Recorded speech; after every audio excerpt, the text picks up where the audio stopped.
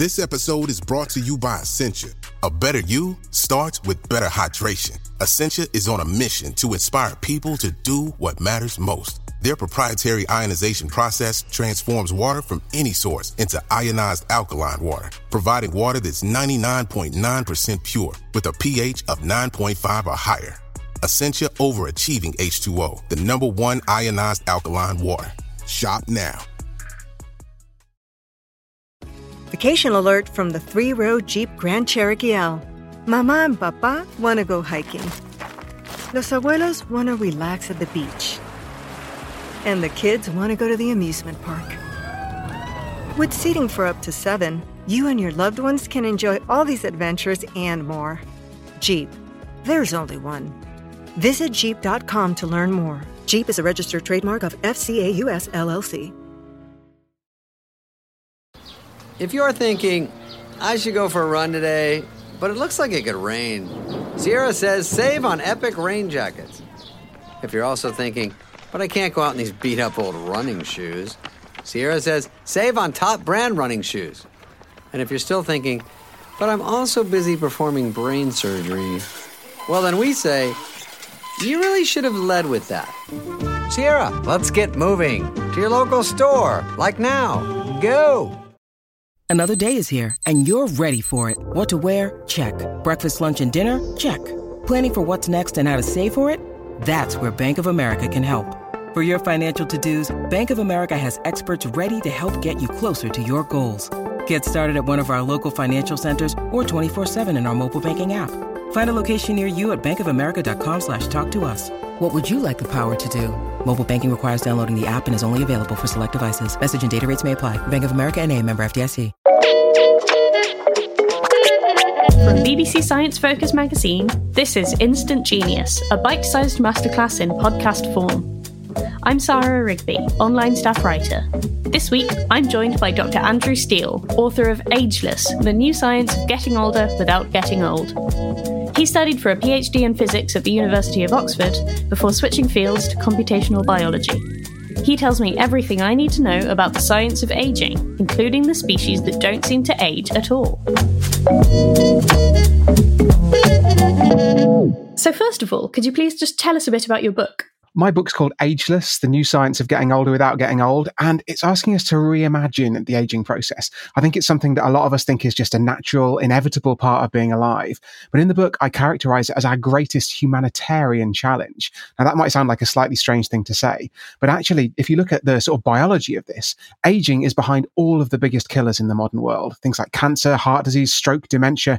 These are all diseases that are essentially caused by the aging process, if you look at the biology. And that means that by understanding that aging process, we can potentially create medicines that could prevent or even defer these diseases all at the same time. And that's something I just find really, really exciting. And that's, I guess, why I wrote a book about it. And there are lots of different theories about what happens in the body when we age, aren't there? So what is the main theory of what biologically causes aging? I actually think I'm going to disagree slightly with the question there. So there have been dozens and dozens of theories. There was even a joke, which might even have been accurate back when the joke was made, that there are more aging theories than there were researchers to study them. And that's partly because aging is just such a small field. There have been, a comparatively tiny number of researchers working on this historically, but also because there is this sort of vast, burgeoning number of different theories about why we age. Is it caused by reactive molecules inside our bodies? Is it caused by damage to our DNA? Is it caused by our mitochondria, the little powerhouses inside our cells that generate all of our energy? And actually, although quite a lot of them have, either been disproven or just fallen by the wayside, I think what we've got now isn't one overarching theory as to why we age, but an understanding that it's a contribution from lots of different processes all acting together. So in the book, I break it down into 10 what I call the hallmarks of the aging process. And these are the fundamental cellular, molecular, biological underpinnings of everything from, the way that our cells age, to the way that those cells group together into organs, those organs age, to the way that our whole body ages, whole systems in our body. So things like the immune system deteriorating with time. And it's the combination of these 10 hallmarks that ultimately cause us to grow old. And these things are very interrelated. So, it's something like the damage to the DNA. It's perhaps one of the most fundamental hallmarks. This is the instruction manual in the center of every one of our cells. But that can then go on to cause things like the cells themselves to age. And then the aging of those cells can be partly what's behind the aging of the immune system. So all of these things are very interconnected. And what's most exciting about this is, firstly, although 10 might sound like quite a big number, actually it's a tiny, tiny number when you compare it to the sheer volume of age-related diseases. There are hundreds of kinds of cancer. There are dozens and dozens of different ways your heart could go wrong or your brain can go wrong in dementia. And yet we think that this comparatively small number of underlying processes is what gives rise to everything from cancer to basically wrinkles and grey hair. All of these things are caused by the same underlying biology. So as we understand it, hopefully we can do something about it. Right. So what is it exactly that does sort of give rise to the outer sort of trappings of age that we see, like grey hair and wrinkles? Well, it's a variety of different things. As I said, it's all of these different hallmarks acting together. And I think perhaps the two most significant in terms of wrinkles. Firstly, there's DNA damage. So our skin is a place where we get an awful lot of damage to that instruction manual in the center of our cells. And that's because unlike most of the rest of our body, which of course is encased in our skin is subject to the vagaries of the external environment. And in particular, if you don't wear enough sunscreen, if you spend a lot of time on the beach, or even if you've just been alive for 70 years, so you spent quite a lot of time outdoors, the ultraviolet rays from the sun can damage that DNA inside our skin cells. And obviously the worst consequence of this, a lot of people will have heard of, is cancer, because that's caused by mutations, by damage to our DNA, essentially getting to a point where the cells start dividing uncontrollably. But we actually understand that now, that even if your cells don't get to the point of becoming a full cancer, they can still start to behave in ways that are detrimental to the skin overall. And another hallmark that's really, really crucial to the aging of our skin is the degradation of the proteins inside our skin. So the reason that skin, when you're young, is youthful, it's flexible, it's soft and supple, and not wrinkly, is because of proteins like collagen and elastin, which are these structural proteins. So these are molecules that hold together the skin. They maintain its structure. They make sure it's not too stiff, not too soft, but just right for maintaining a barrier. But unfortunately, as we get older, and one of the driving factors is again the UV, but there are also a number of other factors involved there, these proteins start to get lower in number. They get less effective at their job. They get damaged themselves. And so it's a combination of all these different things that cause you to get wrinkly. But actually what's really interesting, as I said, is that these external signs, there's good reason to believe that they're caused by these same biological processes. And that there are two ways to think about this. The first of which is actually how old you look is a really good indicator of how old you are biologically. So there was a fascinating study that was done a few years ago where they asked people to rate how old photographs of people looked. And what they found was that people who looked old for their age actually were old for their age biologically. They went on to get more diseases. They went on to die sooner than people who looked younger. So that really shows us that there is something a bit more fundamental about wrinkles and grey hair than you might think. They're not just cosmetic signs. And the second thing is that because these hallmarks affect both the same hallmarks effectively affect both our skin and the other parts of our body. I talked about the damage to the collagen in your skin being one of the things that drives the wrinkles as you get older.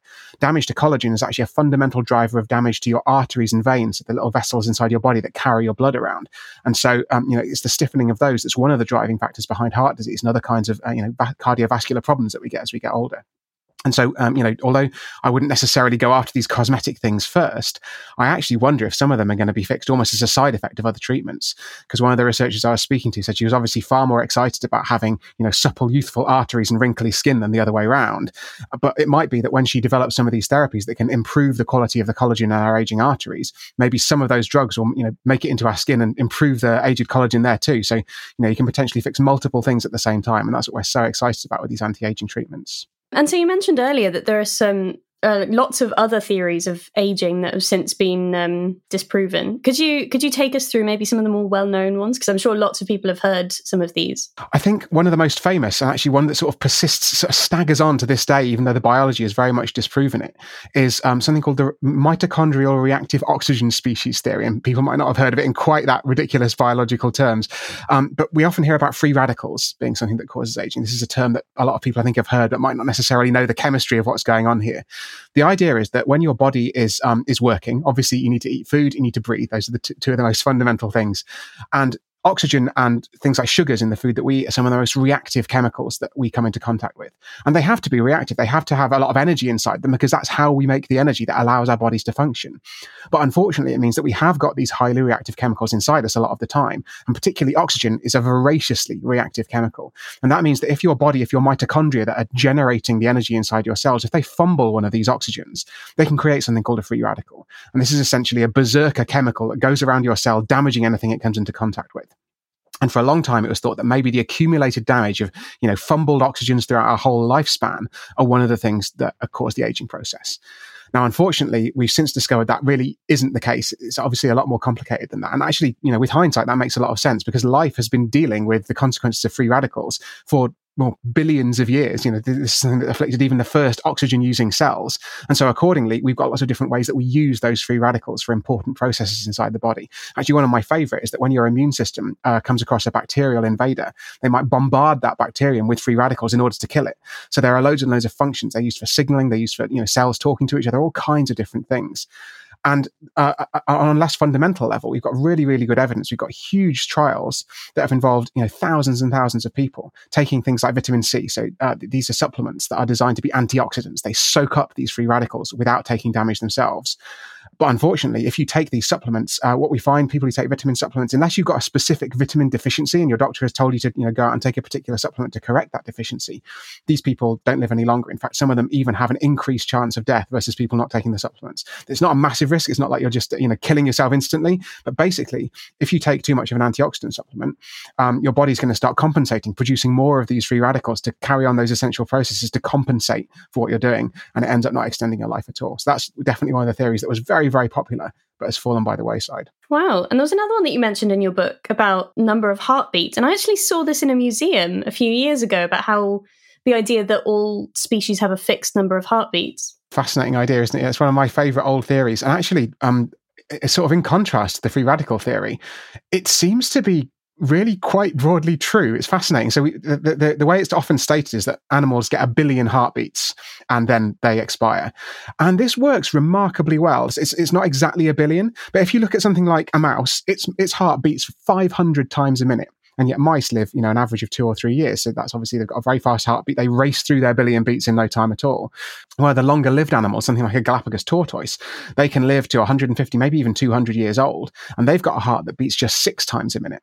So if you work through, do the maths, well, actually both of those come out at about 500 million beats. And humans, if you work through, we get about 60 beats per minute if you're relatively healthy.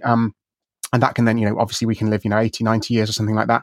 We get a substantially increased number of beats compared to some other animals. We get about 3 billion beats during our lifetime. Nonetheless, a factor of, 3 or 6 isn't that huge a deal in biology. Those are surprisingly tightly constrained numbers. And I don't think we really understand exactly what the underlying process is here. It's probably down to something that we often call in science a scaling law. So it's very well known that animals that are larger tend to live longer lives. And that's for a variety of different reasons. One of which is that they're just, they're bigger, so they get eaten less often. And so therefore they can afford to evolve anti-aging defenses in a way that a smaller, more threatened animal can't. And it might be that bigger animals obviously have bigger hearts and those hearts pump more slowly. And so it might just be a sort of side effect of basically the physics and the engineering of our bodies. But we haven't fully understood why this bizarre observation, seems to persist. It's really it's beguiling, isn't it? That we do seem to have this fixed number of heartbeats. Species do tend to age at different rates, but are there any species that don't age at all?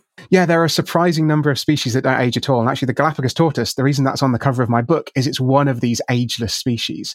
What do we mean by ageless? Well, so if you're a human, as I guess most people listening to this podcast probably are, then what that means is that you've got a risk of death that doubles about every 8 years. So to sort of put that in more concrete terms, I'm 36. That means my risk of not making my 37th birthday, starting on my 36th birthday, was about 1 in 1,000.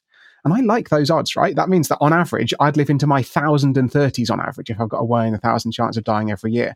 But unfortunately, of course, that isn't what happens. My risk of death doubles about every 8 years. And so if I'm lucky enough to make it into my 90s, and of course, there's no advance in medicine in the intervening time, my odds of death in one of the years of my 90s is going to be about 1 in 6. So that's sort of life and death at the roll of a dice.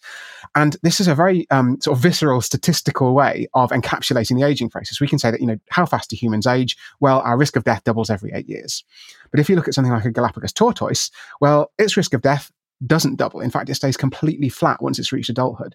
It's constant with time. And so in a very real biological sense, these animals don't age. And obviously, we're not just interested in these abstract statistical quantities. It's also interesting to look at how healthy these animals stay. And Galapagos tortoises do remain healthy throughout their lives. What you find is that they don't get frail. They don't get any less reproductively active. They don't get any less cognitively active. They're just effectively as sprightly at 150 as they were at 50 years old, which is to say, obviously, they're not running around kicking a football. They are tortoises. But nonetheless, this lack of a decline, lack of increase of risk of death, lack of increase of risk of frailty, lack of increase of risk of diseases, this is very much something we as humans could aspire to.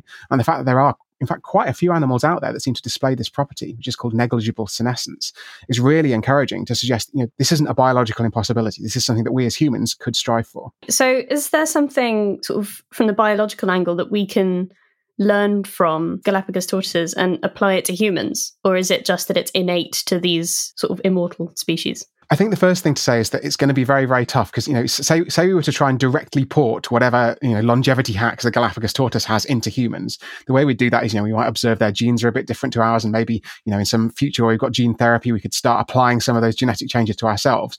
Ultimately, though, we're going to end up, closer and closer and closer until eventually we become tortoises. They've obviously got a set of adaptations that work very well as a tortoise, but might not necessarily work so well in the context of a human. We're warm-blooded, we're a very different kind of animal.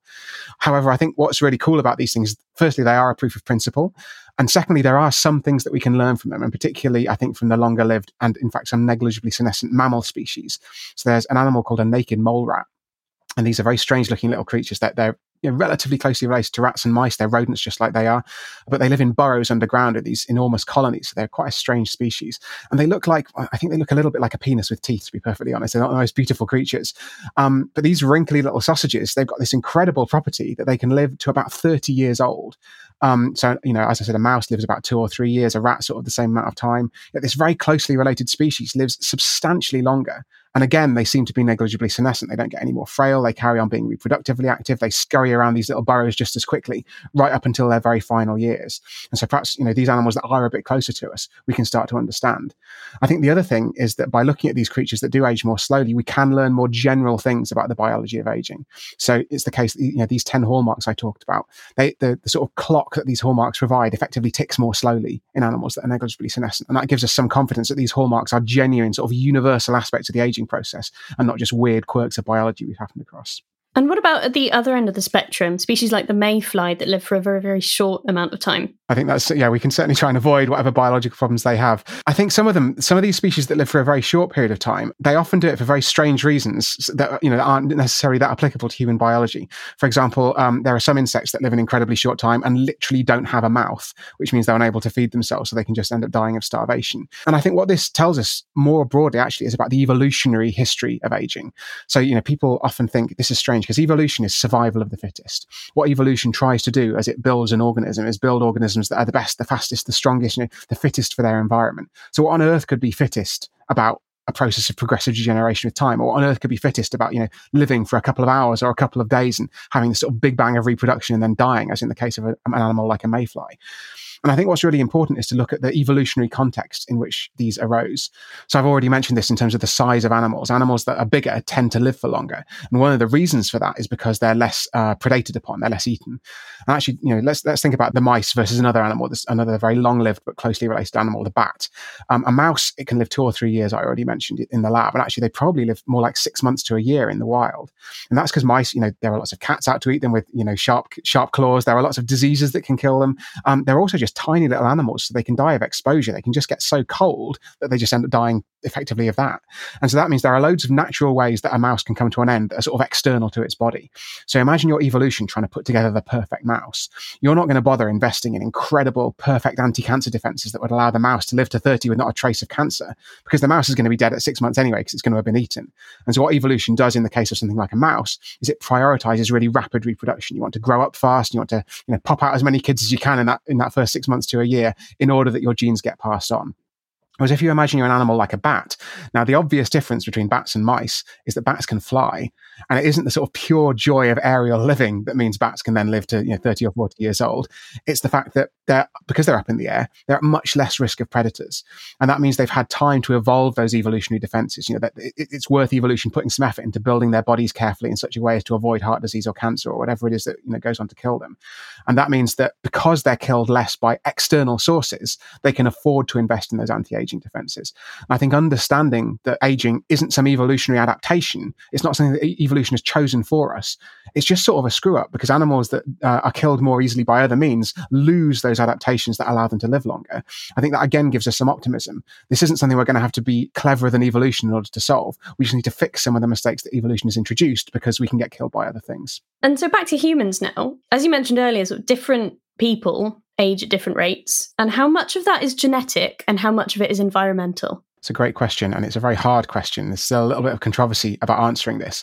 But I think what might be surprising to a lot of people is how little of the contribution is genetic. The controversy is basically how small is that genetic contribution. And depending on exactly how you do the maths, you can say this contribution is anywhere between maybe 5 and 25%. So this is a very small amount of what's called the variance in human longevity is driven by the age of your parents. Now, there's an optimistic note on this for most of us, which is that how long your parents lived, you needn't see that as a ceiling on your own lifespan. If your parents lived to 70 or 80, there's a huge amount of that is within your own control. Because, even on the largest genetic contribution I just mentioned, 75% of how long you live is down to lifestyle and obviously, unfortunately, luck, which none of us can do anything about. The place where this ceases to be the case is in people who live an incredibly long time. So if you look at people like centenarians, so that's people who make it to 100, suddenly there does seem to be a much larger genetic contribution. If you've got a grandfather or a grandmother who lived to 100, then you should start getting a little bit excited, because that does seem to run in families. And if you've got a parent or a sibling who makes it to 100, you've got about a 10 times greater chance than someone in the rest of the population of doing the same. So there clearly is some potential for us to mine the genetics of these incredibly, super old, super fit, healthy people in order to try and understand what allowed them to get to those incredibly advanced ages. We often talk about people dying of old age. Is there an actual biological thing that is dying of old age? I think this is a bit of a myth that's been perpetuated because for many, many years, this was actually a perfectly legitimate thing to write on a death certificate as a doctor. If someone got to 80 and they just died in their sleep, they wouldn't bother investigating exactly what had killed them. But I think what we've come to understand is that, it's although there is a sense in which 90% of people in the rich world die of old age, that's the percentage of deaths that are caused by aging. That's one of the reasons that I call it our greatest humanitarian challenge, because it just, it's the single largest cause of death around the world. Actually, what goes on to kill you is that as you get older, you get a higher risk of these diseases because of all these changing hallmarks in your body. You get a higher risk of cancer, higher risk of heart disease, higher risk of dementia. These diseases can take years to develop, but eventually one of them becomes severe enough that it can take your life. And so ultimately, everyone does die of some specific disease. It's just that disease will probably have been made substantially more likely by the aging process. Is there a biological limit to how old humans can be? I think this is another fascinating and controversial question. I really think it depends what you mean by it. So I think in the sense that current humans, if I could give you the absolutely optimal diet, lifestyle, the perfect, you could be lucky enough to have the perfect genetics and so on, there probably is some kind of limit as to how long you can live. Because, humans evolved in a certain environment. There'd be absolutely no need for a prehistoric human to make it to 122, which is the current human lifespan record. So clearly there is sort of an evolutionary, timer built into all of us that's going to eventually cause our bodies to wear out. However, what I'm really optimistic about is that we can start to sidestep some of these things. We can start to make some tweaks that evolution wasn't able to make because there were no 100-year-old humans to optimize in the evolutionary environment, and because they'd all reproduced long ago. They'd passed on their genes long ago. So there was no sort of scope for evolution to try and tweak those people.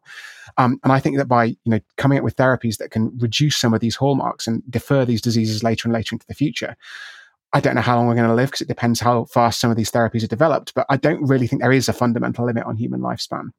And, you can get that idea by looking at the Galapagos tortoises again. All these negligibly senescent animals, their risk of death doesn't change with time. And so although it's very hard to predict when we could get to that kind of state for humans, it's not something that's biologically impossible. It's just a question of how clever we can be and how quickly and lucky we can get, developing these therapies.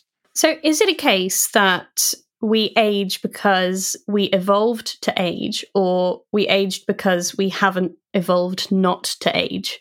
I think it's more the latter, to be honest, because you find with these negligibly senescent species, or species that just live a long time, they're in an environment or they're in a situation where it's necessary for them to, or where it's okay for them to live a long time. They're not going to get killed by external factors, or it's really, really important that they stay alive at older ages. And I think a really good example actually of this is fish. So there are some species of fish that are negligibly senescent. They've got a risk of death that doesn't change with time. And it's probably the case that this is because of their reproductive strategy. So in a lot of animals, the way that reproduction is done is, and this is true in humans as well, it's primarily done by the youthful members of the species. But in fish, fish get bigger and bigger and bigger as they get older. And actually, it's the biggest, oldest female fish that are most important contributors to the reproductive system in those species. They're actually called BOFs, which stands for big, old, fat, fertile female fish. I think if I've got that right. So there's a lot of Fs in there. And these massive matriarchs, they can put out dozens of times more eggs than a young female. The eggs are often more successful, so it's more likely that they're going to grow up into healthy young fish as well. And so they've just got a very different population structure to something like humans or rats or mice or whatever living on land. And that means suddenly evolution has a huge incentive to keep these pinnacles of reproductive fitness alive. They want to keep them alive as long as possible. And that's probably why evolution is invested in the defenses that allow those fish to carry on living, carry on reproducing into very, very old age. Whereas a human, by the time you're 30 in prehistoric times, you've probably reproduced and you're basically on the scrap heap as far as evolution is concerned, because you've passed on your genes. And so it doesn't bother investing in those defenses that, I guess in the modern world, all of us wish it would put a little bit more time into. And finally, what 3 things do you think we all should know about the science of aging? I think the 3 most important things are, firstly, what I started out by saying, that this is our biggest humanitarian challenge. 2/3 of deaths around the world are caused by diseases that are caused by aging, essentially. And that means it's the single biggest cause of death. I'd also argue the single biggest cause of suffering for our species. And therefore, it is our biggest humanitarian challenge. And it's vital that we do something about it. The second thing is that we understand, or are certainly beginning to understand in quite a lot of detail, how it is that we age. We've got this idea of the 10 hallmarks. There are a few different theories we're converging upon. And that means that we've got the biological understanding to start to think about doing something about it. And thirdly, that these are treatments that are very much on the horizon. We've already got treatments in clinical trials in several cases for particular hallmarks. And the idea is that by reversing these hallmarks, by slowing down the rate at which certain things accumulate and so on, we can defer or potentially prevent a whole range of these age-related diseases. So this is a really exciting time. This isn't sci-fi. And I just think that this is something we all need to know a lot more about in order that we can spread the word, get investment to the level it's needed and try and get some of these therapies into humans as quickly as possible. Thank you for listening to this episode of Instant Genius. That was Dr. Andrew Steele. If you want to know more about aging, check out his book, Ageless. Or, to hear him tell me about the exciting treatments that could stop us from getting old altogether, head over to Instant Genius Extra, available only on Apple Podcasts. The New Year issue of BBC Science Focus magazine is on sale this week. Pick up a copy in store or visit sciencefocus.com.